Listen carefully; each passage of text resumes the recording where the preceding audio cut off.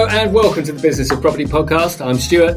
And I'm Simon. And we talk every week about the reality of running property businesses. Simon owns Buy2Lets and created Patma, a leading portfolio management software system and a source of property market insights. And Stuart runs a portfolio of co-living properties with a 6-figure turnover. And don't forget, if you would like to receive the latest property market insights, as well as any other useful bits of property information that we have available, please do use the link in the show notes to head over to our email Bop Tribe, and you will be added to the database, and we'll start getting you out lots of useful bits of information. Now, today's show is going to be slightly different because we do have a guest today, and that guest is Adam Watson of Sulis Properties. And based on a request that we sent out a little while ago, Adam emailed us about some challenges that he's facing in his current property business that he runs with his partner, Karina. And before we get into some of that, it would be good, firstly, to say hello to Adam and also let him to give a bit of background. So, hello, Adam. Welcome to the Business of Property. Thank you for having me. Hi, Stuart. Hi, Simon. You're very welcome. So would you like to just give us and the listener a little bit of background about yourself, Karina, and Sulis Properties? Yeah, of course I can. Yeah, thanks.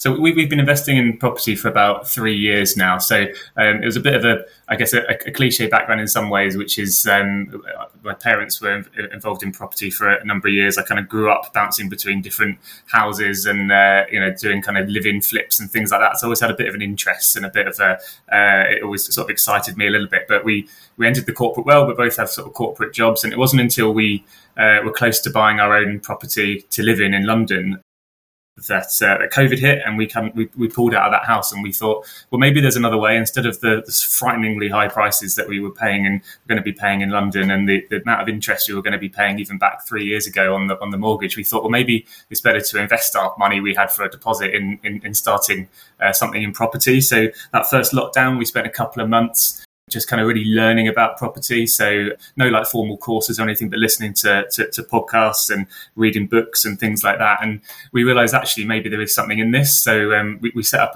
a limited company, Sulis Properties. And then by June, when the first lockdown was over, we bought our first property. And we invest in like the East Midlands, so kind of the Nottingham, Grantham, Lincoln area. And we got going quite soon. I think the interest rate we got back there was less than 3%, which is quite nice compared to what we're looking at now. But we got going and we bought our first basic buy-to-let.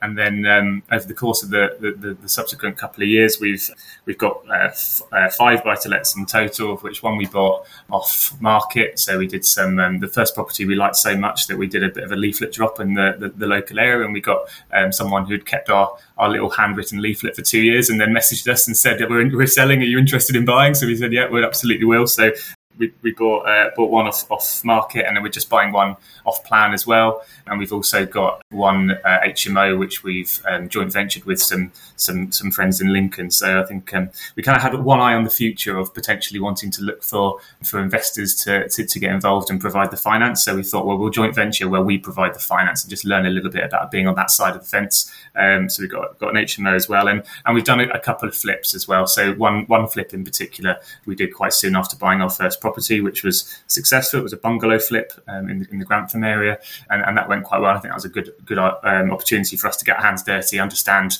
how things work, what we can do ourselves, what we can't do ourselves. I thought I could kind of remove everything in the kitchen, and by day 2 I'd sawn through a water pipe and with an emergency plumber coming around, so it wasn't all plain sailing, but you learn a lot when you just get stuck in and get your hands dirty. So yeah, we're sitting on a portfolio now. There's a couple of purchases going through, but we're going to be sitting on a portfolio of 6 buy-to-lets, basic buy-to-lets, 5 buy-to-lets and 1 HMO, so a portfolio of 6. And we've kind of got to the point now where we've, I guess, run out of our own money. So we're still saving a little bit through our full-time jobs that we have, but that's not really bringing in enough for us to buy any more than maybe kind of 1 buy-to-let a year. So we're looking to still scale a little bit. We still want to scale. And I guess it's just understanding and having a conversation with you guys around what are our options in terms of how we can scale. Like investor finance is one way, but I guess there's lots of other options out there that would be good to discuss with you guys today. Okay, well, before we get into that, I think we just need to put our foot on the ball, so to speak, and just acknowledge what's happened so far, because there's a lot of information there, and also you've done a lot in 3 years, and I imagine anyone listening that hasn't started would think 6 buy-to-lets and an HMO, and you've also mentioned flips, is quite a lot to have achieved in such a short period of time. So we're just going to just understand a little bit more about that so far. So you currently own 5 buy-to-lets, and you're in the process of completing on a 6th one? That's correct, yeah. And I would think the listener's quite interested in terms of values of those sorts of properties. What sort of values are we looking at? So we're looking at roughly around sort of 150,000. So the cheapest one we've bought is about 100,000. The most expensive is just under 200. So we found that's kind of a bit of a heartland, which gives us a good return on capital, especially in the area we're investing, and the rent we can achieve. The rent roughly on all those properties is between 750 and 900. So that provides a decent return for us. But kind of, I've got a very sort of blue personality, so I'm all in the numbers and the detail. And actually, like, we built a sort of business case at the beginning of this kind of process of investing in property. And that we kind of realised that probably around 150 to 160,000 with the rent we could achieve was kind of the optimal price. Obviously, that changes with the interest rates going up a little bit now. But so that's kind of the range of properties that we look to invest in. I've got one quick question and one slightly longer one. So the quick question is, what type of properties are they? Sort of flats, houses, bungalows, that sort of thing? So that we kind of focus on ones that are newer builds, so ones that have been built in the last kind of 10 to 15 years, because we found just like there's much fewer problems with the properties and things like that. We've managed to find a couple of properties which are basically they're sort of maisonette properties, but freehold. So you obviously haven't got all the costs with service charges and ground rent, but they're small enough we don't have too many issues. So we have got a bit of a variety. So we've got 3 sort of smaller 1 or 2 bed freehold properties. Then we did buy a sort of bigger 4-bed townhouse as our second purchase, because we were thinking about going down the HMO route potentially in the future. So we bought a house that would rent well as a house to a family, but in the future, if we were looking to improve cash flow, we knew we could convert it into an HMO in the area we were buying. So a bit of a mix really, but all with a kind of purpose in mind for how it can help us grow the business going forward. Okay, so I think actually my second question, you've kind of preempted a little there, which was going to be around what you do with the properties, as in, do you buy them just sort of ready-made and ready to go as a buy-to-let, or do you look to then improve them and do refurbishments and that kind of thing? But it sounds like if you're buying fairly new ones, you're going down the ready-made route. Yeah, so the ones that the majority of them have been just ones that are kind of ready-made, ready to go, and I think, like I said, the first purchase was just to get us going really, and we thought we did want to look at properties that we could potentially renovate, but we didn't really have the experience at the start to want to get into that, which is why we looked at the joint venture. So the HMO we do have, which was in the joint venture, that was one that we have done some work to and renovated slightly, just so we can learn a little bit from people who do this a lot more than we do, so we could gain a bit of experience. And on the back of that, we did our own flip project. So I think going forward, it's definitely something we're more interested in looking at. Is like how can we develop properties and add some value to properties as well. So that's something we're looking at more. But I think we wanted our original objective from getting into property, which I didn't really touch on earlier, was quite long term. So it was buying a sort of sustainable portfolio of properties, which by the time we're 50, so I'm 30 now, so in 20 years' time is allowing us to maybe retire early at that age, rather than something which is necessarily about driving cash flow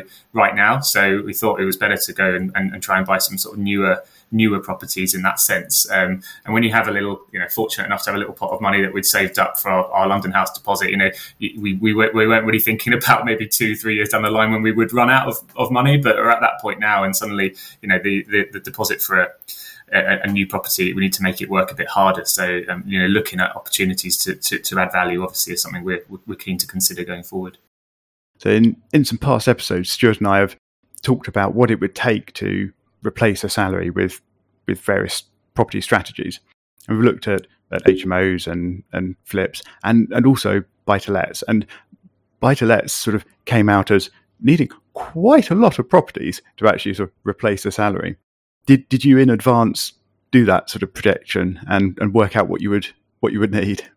We did, and it is a significant number. And I think because we were looking over sort of a 20-year time horizon, we thought that's actually a number we can get to. I think it was over 20 properties. I think we'd need maybe 25 at the cash flow we were generating when interest rates were lower, in order for us to kind of, I guess, replace incomes. But I think our objective has changed slightly, in the sense of we went from kind of thinking, well, but it'd be nice to retire by 50 to really getting stuck in over that first year in particular when we were investing in property, to thinking, well, we can do this sooner, right? Maybe Karina can retire, potentially in 5 years' time, and I'll be out by the time I'm 40. And we were getting quite giddy with the potential of property. But I think we've taken a slight step back now, and potentially as we've sort of matured on our property journey, and actually it's turned into, we both like working at the moment. It's good to have incomes anyway to support kind of mortgage applications and things like that. So actually we're thinking it'd be nice just to rebalance the sort of work-life routine. So instead of just quitting our jobs, it'd be nice to both work 4 days a week, or maybe it'd both nice to work 3 days a week. So we're looking at our objectives now as how can we replace 1 day a week's worth of income every month without reducing our income overall. So how can property replace 1 day's worth of income every week? And that's the approach we're taking. I think from the 3 years we've been investing, we're both at a point now where the business is bringing in enough where we could probably both step down to 4 days a week and not see any reduction in income, which is a great place to be. And we both enjoy working, so we're not looking to do that in the near term. But that's kind of the way we're looking at it now, is how can we just kind of incrementally take more time off and rebalance our work social life. Yeah, and it's an objective that many people have, myself included, when we start in property. For me, it was about flexibility, but of course, financial freedom is what many of us are looking for. But I think the first hurdle that you got to reminded me of an adage that I heard several years ago when I first started out that I hadn't quite got my head around, which was, no matter how much money you have, it would always run out when it comes to property. And I remember thinking, well, that can't possibly be true because I've got £1 million. But of course, if you had £1 million, you'd be operating at a different level, and that would soon too disappear. And unfortunately, at the moment, of course, because we know of all the different methodologies, strategies that people propound in the property world, no money down and so on, people think that money lasts forever. But even when you're refinancing, in my experience and our experience, is that there is always money left on the table because banks just don't want to take all the risk, and we're seeing that change. So just to underscore, so you'd saved money for a property purchase that you were going to buy in London, and actually you've been able to utilise those funds to go out and now get approximately 6 buy-to-lets and an HMO. Yeah, that's right, and it was. I guess we during that process, we had enough for a deposit in London. It was just over like £100,000, and what we managed to do through the first purchase we purchased just out of COVID. So we refinanced that after 2 years and managed to pull some money out, because that was obviously a very fortunate time to buy it. During 2020 and 2022, market prices were increasing quite a lot, and also the main flip that we've done also generated a fairly significant sum of money. So although we started with that sort of 100k figure, we managed to, I guess, make a bit of extra money through the properties that we were investing in as well. So the total amount that I guess we put into purchasing properties has been slightly higher, but the sort of the upfront capital that we put in was around about 100 grand. Cool. And then just a matter of understanding, are you buying these in limited company? We are. They're all in our Sulis Properties company name. Yeah. Okay, so you're buying them all in a limited company, and then the final, just really for the listeners' benefit, is understanding, given that you're both still in full-time employment, have you had any challenges getting borrowing? Because that's something I often hear about, because myself, I haven't had a job for a little while, and that sometimes presents issues for borrowing. I mean, there's always routes, but have you experienced any challenges, obstacles buying through the limited company? We haven't really, and to be honest, I might have a slight bit of ignorance here because I haven't purchased in my own name before, because we only rent in London. So I still only rent in London, so I've only purchased in a limited company. But aside from paying slightly higher interest rates, and obviously then having the sort of rigmarole around having to get personal guarantees and things like that, I mean, there's a bit more admin that's involved, but we haven't had any major problems. We've got an excellent broker. We've kind of one of the first things you learn when you talk to people about getting into property is get your power team sorted. So you get a good broker, and they sort of support you on that journey. So I wouldn't say we've had any problems with getting mortgages to date at all. Just taking a tiny step back to your sort of story and progression so far, one element of that was a couple of flips, you said. And talking about a power team, you're doing these flips remotely, I think. So how have you found that sort of process? Have you used a local power team? Have you been commuting lots to do the work on them yourselves? Or how has that worked for the flip projects? So we originally chose the like East Midlands area because that's where half of Karina's family's from there. So her mum's based in Grantham, which gives us a good kind of base to be in. And especially when we started in 2020, we were kind of in and out of lockdown the whole time. So we just based ourselves a lot of the time in Grantham, and we could operate from there, which was good. So the main flip that we've done is a bungalow flip, and it was about 7 doors down from Karina's mum. So it was the absolute perfect first opportunity. So we spent the most of one summer based there. Going around doing as much work as we could ourselves there, but you still build. The most important thing is just networking and finding the right electrician, the right plumbers, the right plasterers, and things like that. So we spent a lot of time kind of networking with Karina's old school friends that might have used plumbers before and things like that, just to get that kind of power team. But we did spend most of our time close to the projects that we've done, which obviously helps a lot. I think we had one experience where there was one trade that was in the property doing work whilst we were based in London, and it was quite a stressful experience, given that what they did wasn't necessarily exactly what we were wanting them to do. So it creates difficulties when you're remote, even if you do have local contacts like parents or whatever who can support. It's never the same as being there yourself. No, definitely not. Just in terms of your selection of those properties, and I think already we've got an understanding that you've done a lot of thinking, or more thinking than most. Back of my fag packet says currently your buy-to-lets are gross yielding anywhere between 5 and 10%. That's even simple maths for me based on the numbers you've given us. But is that something that you look at? So, for example, I always talk about the fact that for me, with an HMO property, if the gross yield is not over 10%, it's generally not a property I'll even start looking at. Are those criteria that you've used for your early property investing? Yeah, it is. I think for me, that's just it's a proxy about whether gross yield is something I'd look at just to have an indication as to whether it's a property we want to even consider going forward with or even viewing. Net yield is something which is a bit more relevant, but obviously a bit harder to calculate. But the main KPI that we would use is return on capital employed. So we put all our kind of numbers through there, all your costs as far as you can, making estimations for things like maintenance and letting agent fees. We outsource all the letting side of the business to local agents as well, and then we have a return on capital employed number that we're looking to achieve, and that's normally between kind of like 3 and 8%. That would be in the ballpark of what we'd be willing to consider. So that's the main metric that we tend to use, and kind of built little models which help us do that on an automated way. And it allowed me as well to understand, based on the value of the property in the area we're looking at, the rent I know it probably can ascertain. It's very easy to then just kind of know very quickly whether or not it's something you'd be looking to progress or not. Yeah. And there was one thing when we read the background which made me smile, because it's something I've done, and you see a lot from people coming into property, is aside from the fact that you've done a lot, we've got buy-to-lets, HMO, we've got flips, we've got off-plan. So there's a lot going on. And this is I'm speaking as someone that was doing an HMO, a flip project, and a house that we were extending to double the size at the same time. So I'm talking to someone that can empathise greatly with this.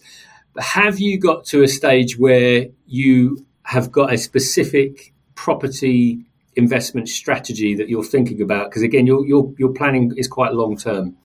It is, and you're right. I think as I alluded to before, I think our objectives have obviously changed over the time, and originally it was long term, so sustainable, kind of fairly new properties that can add income in the longer term is what we were after. The HMO approach was basically for us to learn, and it was during the period where maybe our objectives were shifting to, let's see if we can do this a bit quicker, and we're pivoting back, as I said, towards a bit of a longer term strategy, maybe an incremental approach where we reduce the amount of days we work. So with that in mind, I think our current approach is we want to carry on building that buy-to-let portfolio of reasonably modern properties that do rent well in decent areas with strong opportunities for capital growth going forward. And we know our heartland areas in the East Midlands where we can achieve that. I think the idea for us is to be able to generate chunks of money through flips. And again, we have like a sort of flipping like heartland in East Midlands as well, where we know, especially sort of bungalow flips, where we know how those can work, generate chunks of money that we can invest into our buy-to-let portfolio.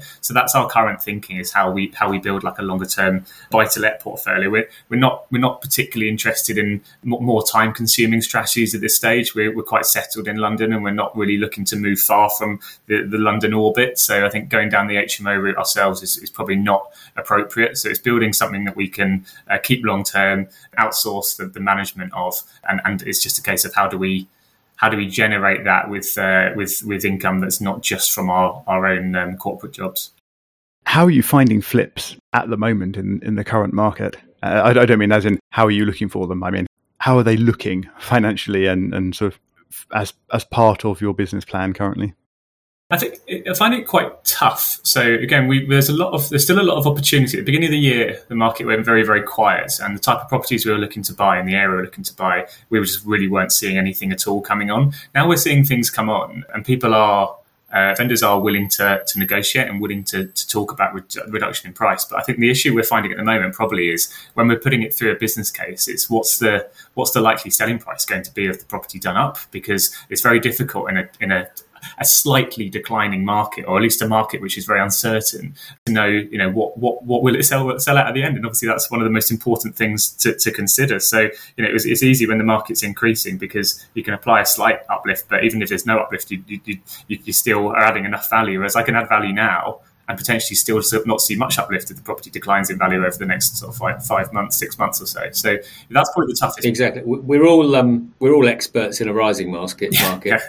Yeah, exactly. But it's interesting because I've only been investing for 3 years, so it's the first time I'm going to a market which isn't rising. So it does make the challenge. We're learning a lot, but the challenge is quite tough to know when to make that call and work out a property for flip purposes is worth the investment.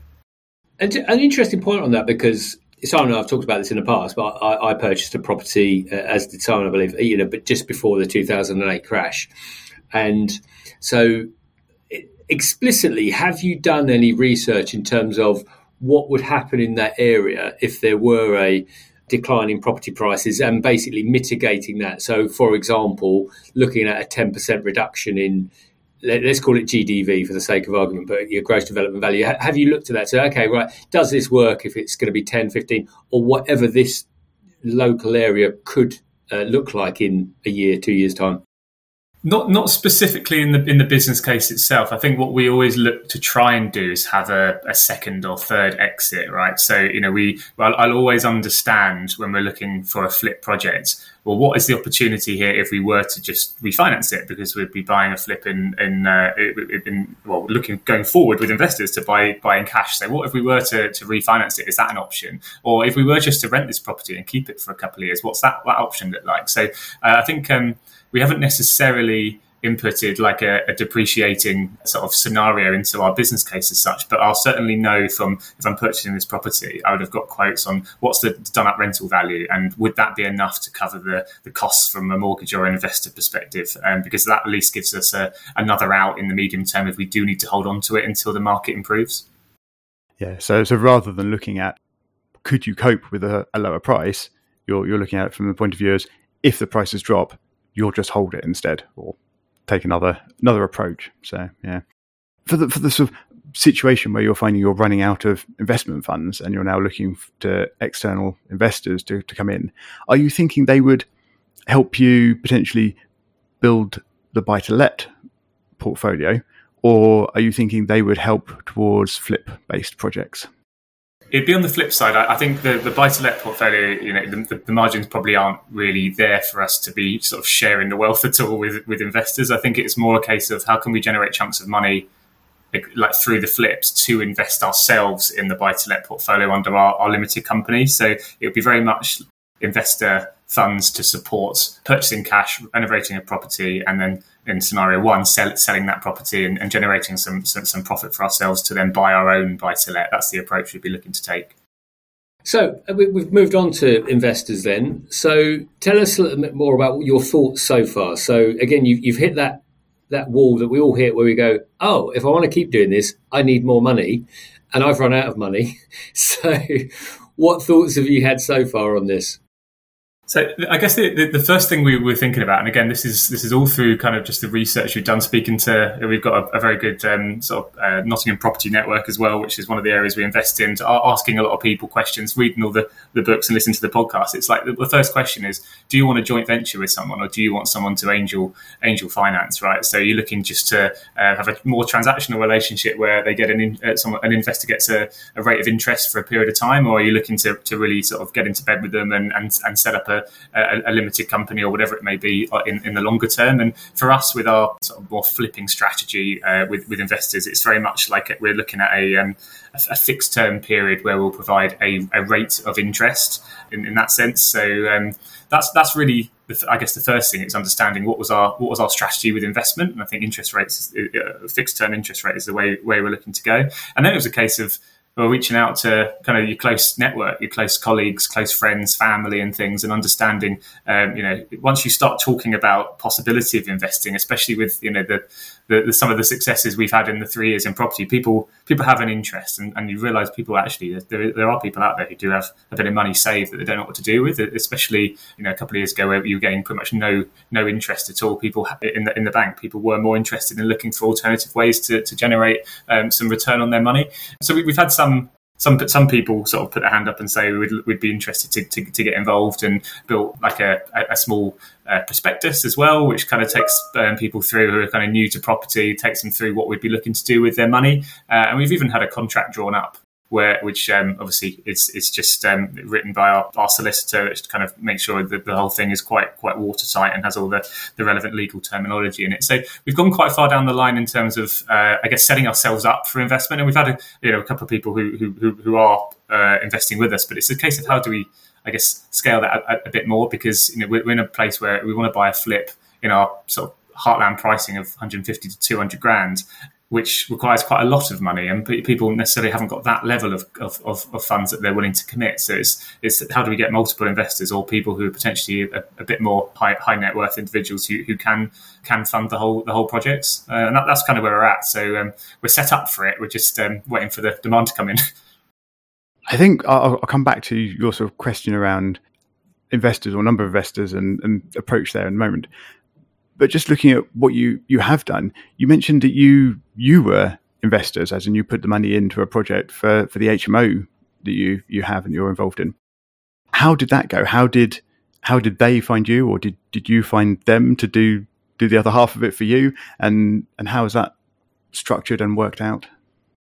So it's it's a friend of Karina's, or a couple who are a friend of Karina's who invest in a particular area, and they've been in the HMO space now for a number of years. So they have the expertise, and she focuses on it full time as well. So it meant that we had someone who was dedicated to put the time in and the expertise, and we were putting the funds in. So we structured that one as a joint venture. So we set up a separate limited company, and we bought an HMO, and it was very much like a long term play for us at that stage. And it's doing really well for us. It's very low effort on our part, which is exactly what we were expecting from it. There haven't been any sort of issues at all in terms of the relationship between us and the other couple, and it just sort of ticks over nicely for us. So again, something which is cash flowing better than our buy-to-lets. It's helped us learn a bit more about how HMOs work and the kind of costs that are involved in HMOs. So it's helped us understand a new strategy, and it's probably not something, because of where we're based and the lack of time that we have with our jobs, it's not something that we're necessarily looking to do ourselves as the experts with the time, but it's definitely something which has been really worthwhile to help our understanding of that strategy, and it's something which we hope is a long-term approach with the other party. To underscore what you've already done, so you talked about the fact that you're already in a property investing network, Nottingham. You're clear on what you want, and in terms of the type of investment, i.e.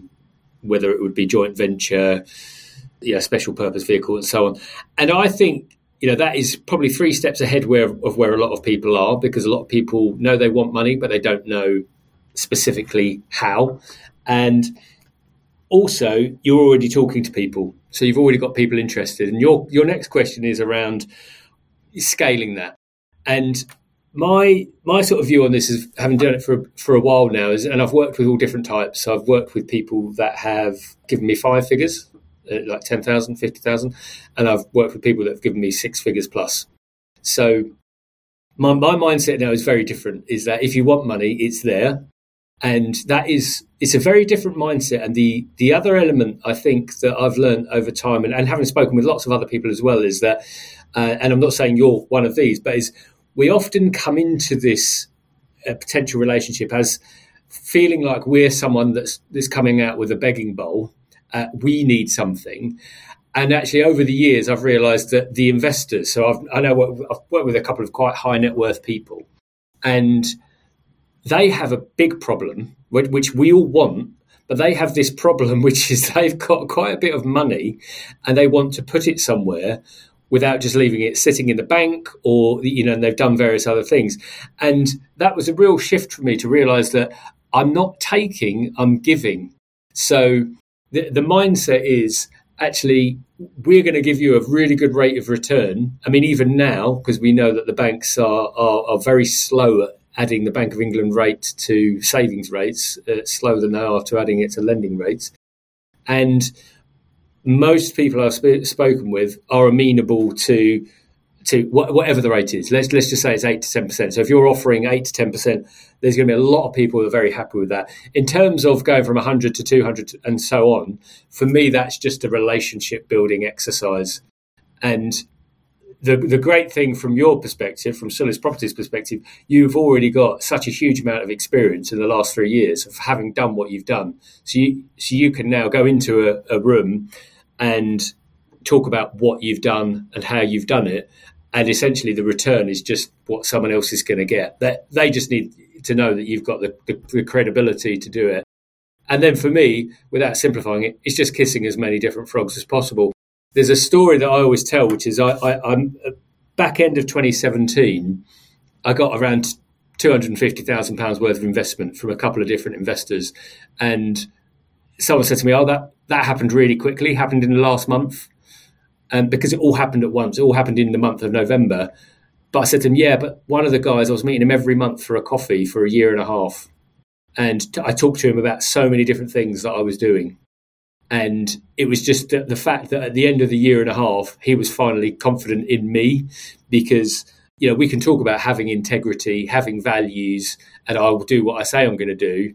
But of course, there's 101,000 other people saying the same things that unfortunately don't do those things. So it's the credibility thing, so as boring as it sounds, you're doing all the stuff that I would suggest to do, which is actually just building that credibility.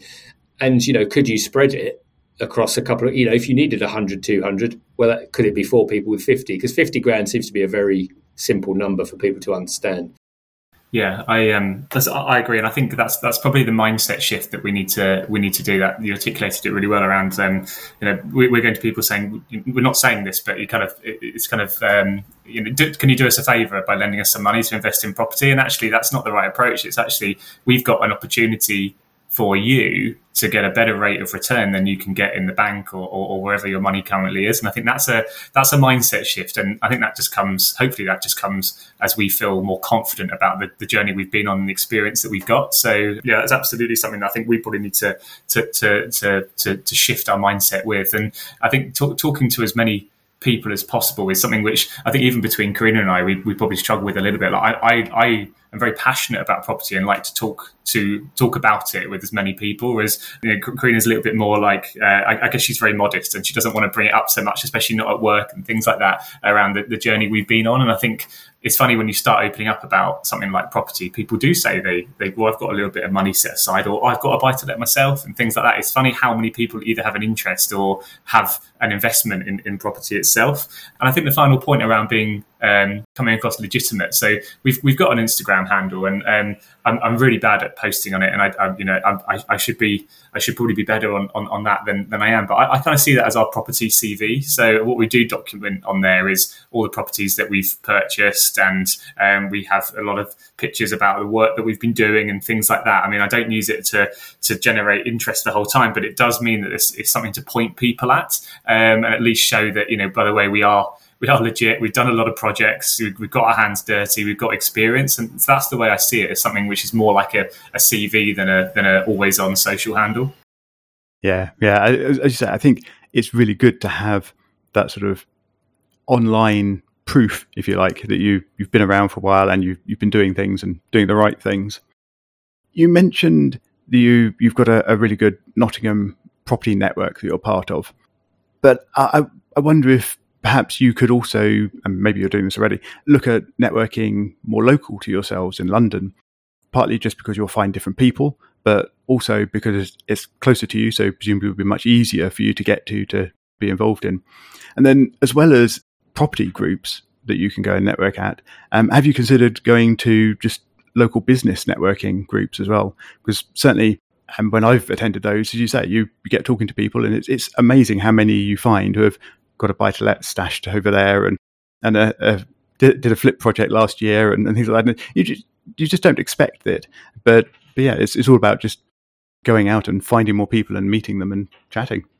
Yeah, it's a really good point. We haven't gone down the sort of business networking route. One reason for that is because I try and bring it up in kind of like conversations through our work anyway. And so through the jobs that we both have, we have quite a wide reach in a couple of different industries. So I feel like we get a bit of that, but that, you know, we absolutely probably should be extending our reach within the London area. I've been to one or two property networking, and it does feel very different doing that in London versus elsewhere, because the market is so different. I think it's more of a scale thing, to be honest. I feel like, you know, you feel almost a little bit inferior going to a kind of London property network meeting where they're talking about, you know, projects and, you know, like returns which have an extra zero on compared to what we're doing. But I think it's probably something we should be doing more of. I see our kind of like investment life in the East Midlands is very different to our kind of like London personal lives, but there's probably a bit more of an interplay that we should be looking to integrate, if not just to learn more than anything else.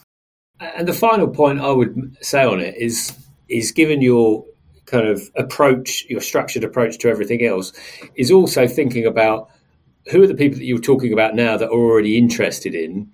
And given what you've just said, well, okay, so our market is Grantham, it's Nottingham, these are the property values, and this is what we need.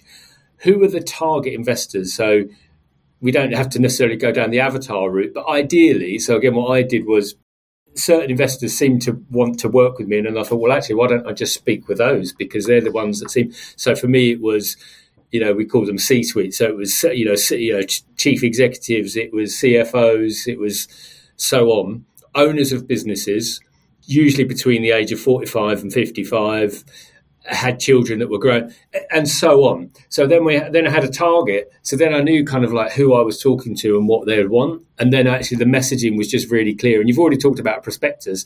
And then once you know who you're talking to, so again, in another part of my business where I'm looking at, where I do basically a rent-to-rent side of the business, the people I deal with are always very similar. So for example, if you're talking about those people that have got pots of money, what's the biggest, most important thing to them? Usually security. They just want security. So if they're going to put 20, 30, 50 grand with you, I just need to know I'm going to get it back. It's my pet, you know, I've been keeping it, you know, so again, just having an understanding of who your target investor is gets you really clear on your messaging to, you know, out within your prospectus and all of your activity. Yeah, I think we're probably a bit too broad brush at the moment. We have a prospectus for anybody who wants to invest with us. And it's funny, I do a lot of, in my day job, I do a lot of sort of segmentation and things like that, but I haven't even considered that in the property sense. So I think there's still a way to go for us to, I guess, commercialize what we're trying to do in property. And it's probably a good point around learnings you can take from your day job. If you have a commercial job, what are the applications that you can bring into property? And I think segmenting the people that you're going after from an investment perspective is definitely a good shout. Yeah, and it's so funny because, you know, very, very similar. You know, I've done lots of things in marketing, data, segmentation, all of these. But for some reason, we come to a new sector like property and we just think, yeah, let's just forget all of that, even though most of it is still very highly relevant to what we're about to do. And so the second challenge then, as we just sort of get into the final straight of this conversation, was surrounding your flip properties. So do you just want to tell us what your sort of challenge is around that? Yeah, I think It's probably, again, it's one that we understand what we're going after. And I think we've probably covered it with one of Simon's questions before around it's probably having the confidence in knowing what the end value of some of the properties would be. So we have a heartland of kind of bungalow flips, and we know exactly how they work. We know exactly the price we're looking to pay and the kind of work that's needed. And we know those kind of projects tend to sell pretty well, and they tend to also have a fair amount of demand just because people are not building bungalows anymore, right? So there's an older demographic who maybe are slightly less sensitive to the current kind of macroeconomic conditions. So we find that's probably a slightly less risky type of property to invest in versus others. So I think we understand what we like to invest in. The main issue has just been having the confidence in the numbers that we're putting forward. When we're using our own money, if we mess it up, we're only messing up the money that we have. Whereas I think it's the confidence when it's someone else's money that you really want to make sure that as far as you can that you're putting together a business case which de-risks their money as much as possible. So the type of property I think is fine. It's more just having the confidence to know that we're not going to do anything awful. Yeah, my quick tip on this, and we've talked about this many times on the podcast. So I bought a flip in October 2019, supposed to be a 6-month flip. I still own that property because we still can't get rid of it at the moment because of external wall survey issues. But that's another topic. So we've already touched on the fact that if the worst is to happen, can you live with that? And you've already talked about multiple exits, and that is one of the key tools of a property investor. Is like, for me, is always having 2 or 3 different routes out. But we're now talking about investors. For me, in my situation, I'm not I am lucky, but I've developed a relationship with an investor where this worst case scenario. So he gave me some money, which was going to be for 12 months maximum. It's now 3.5 years. And, we're not talking about an insignificant amount of money. We're talking about, it's a good 6-figure sum because this property is in London. However, we had to get that stuff out on the table very early on. So, okay, look, this is a flip. This is my plan. Here's my presentation about why this is going to be great. And this is why it's all going to happen within 11 months. However, if it doesn't happen, can you live with the fact that we might have to hold on to it? These are the things we're going to mitigate. Now, the truth of the story is because he trusts me, it was all fine. And, of course, he's still earning interest on that money. So when we do eventually sell this property, I don't think I will have made any money. However, I'll have learnt a bloody lot, a lot about investing. So for me, that was a key one. It's just, if you're going to use investor funds, it's like, this is all the great stuff. But I think any investor worth their salt really wants to know what happens if it goes wrong. And it's the plan for that. Yeah, and I think ultimately, it sounds like it's about being upfront about the possible downsides, and no investment is completely risk-free, and property's the same. So I probably just need to have more confidence that that investors will be willing to have a dialogue if things don't go completely to plan. Then as long as they're still getting their money back at the end of it and a return in the interim, then it's not necessarily the end of the world. It's probably something we just need to be more conscious of, that if things don't go plain sailing, that's not necessarily a major problem. Yeah, and you've talked about that. And I don't know many investors, depending on the value. I mean, if you're talking about 10K, 20K, maybe not. But if we're talking 50Ks plus, I don't know many investors that aren't going to start talking to you about first charges, personal guarantees, etc. So they're already planning for that. They know. And I kind of partially blame the property marketing industry, because we know that, they're so keen to pump all the positive messages of, replacing your salary in 6 months and so on, that we think that, that it's all sunshine and rainbows in property land. Whereas actually, investors and ourselves know, anyone that's been in property for more than 6 months knows that there are going to be massive challenges ahead. So we have to prep for that. And most investors I know are planning to lose money. Like this investor I know, and he's never told me this explicitly, but when I look at his spreadsheets, I pretty much know that essentially he's got half of his investment back through the interest I've given him. So I think from his perspective, okay, I've now got half a risk that I had. I want my money back plus the interest still, but actually if Stuart goes belly up and his company disappears, my risk has just reduced. So all it really is taking that. And of course, you're you're going to go out there and be as confident as you are and about how successful it's going to be. But actually, this is what would happen. We'd probably have to hold on to a property for 1 or 2 years. But actually, hey, we'd pay you we'd pay you any profit from the rent. We don't make money, but you're going to be satisfied for 24 months. And it's just, I think Simon and I talk about this a bit. But you talk about you have the divorce conversation before you get married, because that way you're both in a good frame of mind, rather than if it starts going wrong to have a difficult conversation which feels a bit awkward. At least you've planned for it in your loan agreements and whatever else. Yeah, I think that's a really important point to not miss when you are setting up a joint venture. So, the joint venture we've done on the HMO, we had a lot of very awkward conversations up front about, well, what if this happened? What if this happened? And I think it puts us in a much stronger position now to know that if problems were to occur, we are, first of all, watertight from a contractual perspective, but we've been through those scenarios. We know what will happen in those instances, which takes a lot of stress away. So it is really important to have those conversations up front. And I guess also just to have those scenarios that we talked about previously. So if scenario 1 doesn't work and the outcome from a flip or a project doesn't work, then what is plan B? What is plan C, to make sure that investor has as smooth a ride as possible in receiving the interest and getting their money back at the end of a period of time? Yeah, and my experience is that when those things do happen, because they will happen, is you come out of those relationships even stronger. So, and again, I think it's the difference between thinking transactionally and thinking about relationships. And it's interesting, I have an investor that was very clear up front. He said, I don't want equity in your business. I don't want a JV. I don't want a special purpose. I don't want any of that. I just want to give you some money and I just want some interest, because that's all I want. And again, we were very clear on that front, and that worked for me. So it's being clear on what both parties want, because people might think, I might need to set up a special purpose vehicle for this, because you think that because a property course has told us that that's the right thing to do. And then you go into that, and then that makes things a lot more complicated. So it's about understanding, as you do, but speaking to the listeners, it's about understanding what you want from the far side of the equation. Because now I am less inclined to work with an investor that says, I want X percentage of your next project, because I know that I don't have to go down that route if I don't want to. So I can go to someone that doesn't. Whereas at the start, we might think we've just, whatever the investor says has to happen, when that's not necessarily the case.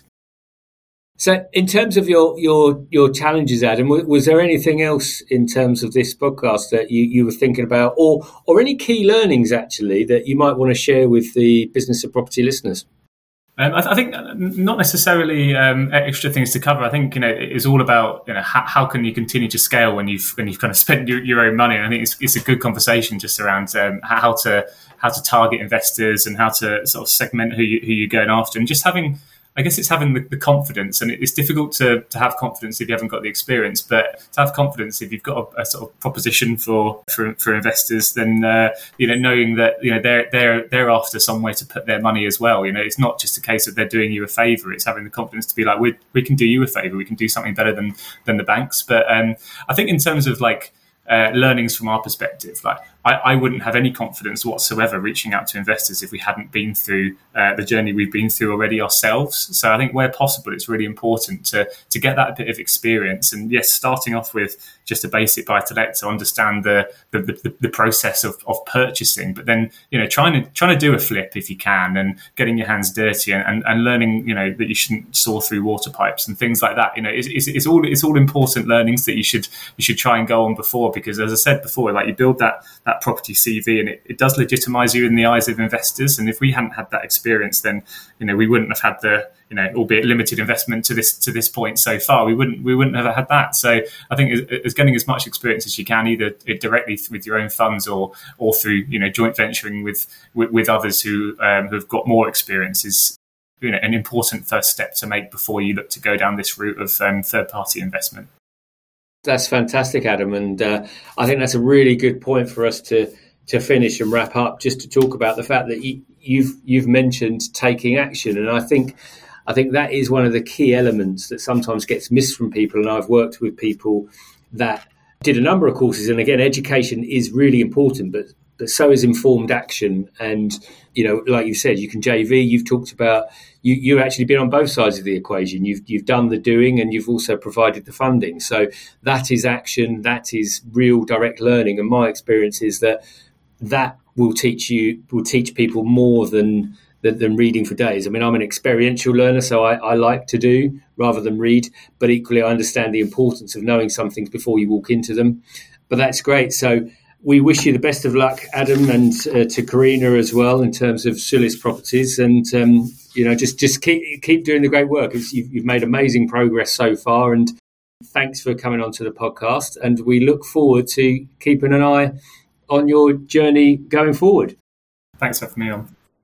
And for everyone else that's listening, hope you've enjoyed that. Please do let us know. Reach out to us on Twitter @BIZ of Property. That's @BIZ of Property. And if you'd like to reach out to Adam, Karina, or see his Instagram page that he's mentioned on the show, just look at the links below in the show notes page and click there, and it'll take you straight to it. Other than that, we shall see you on the next episode.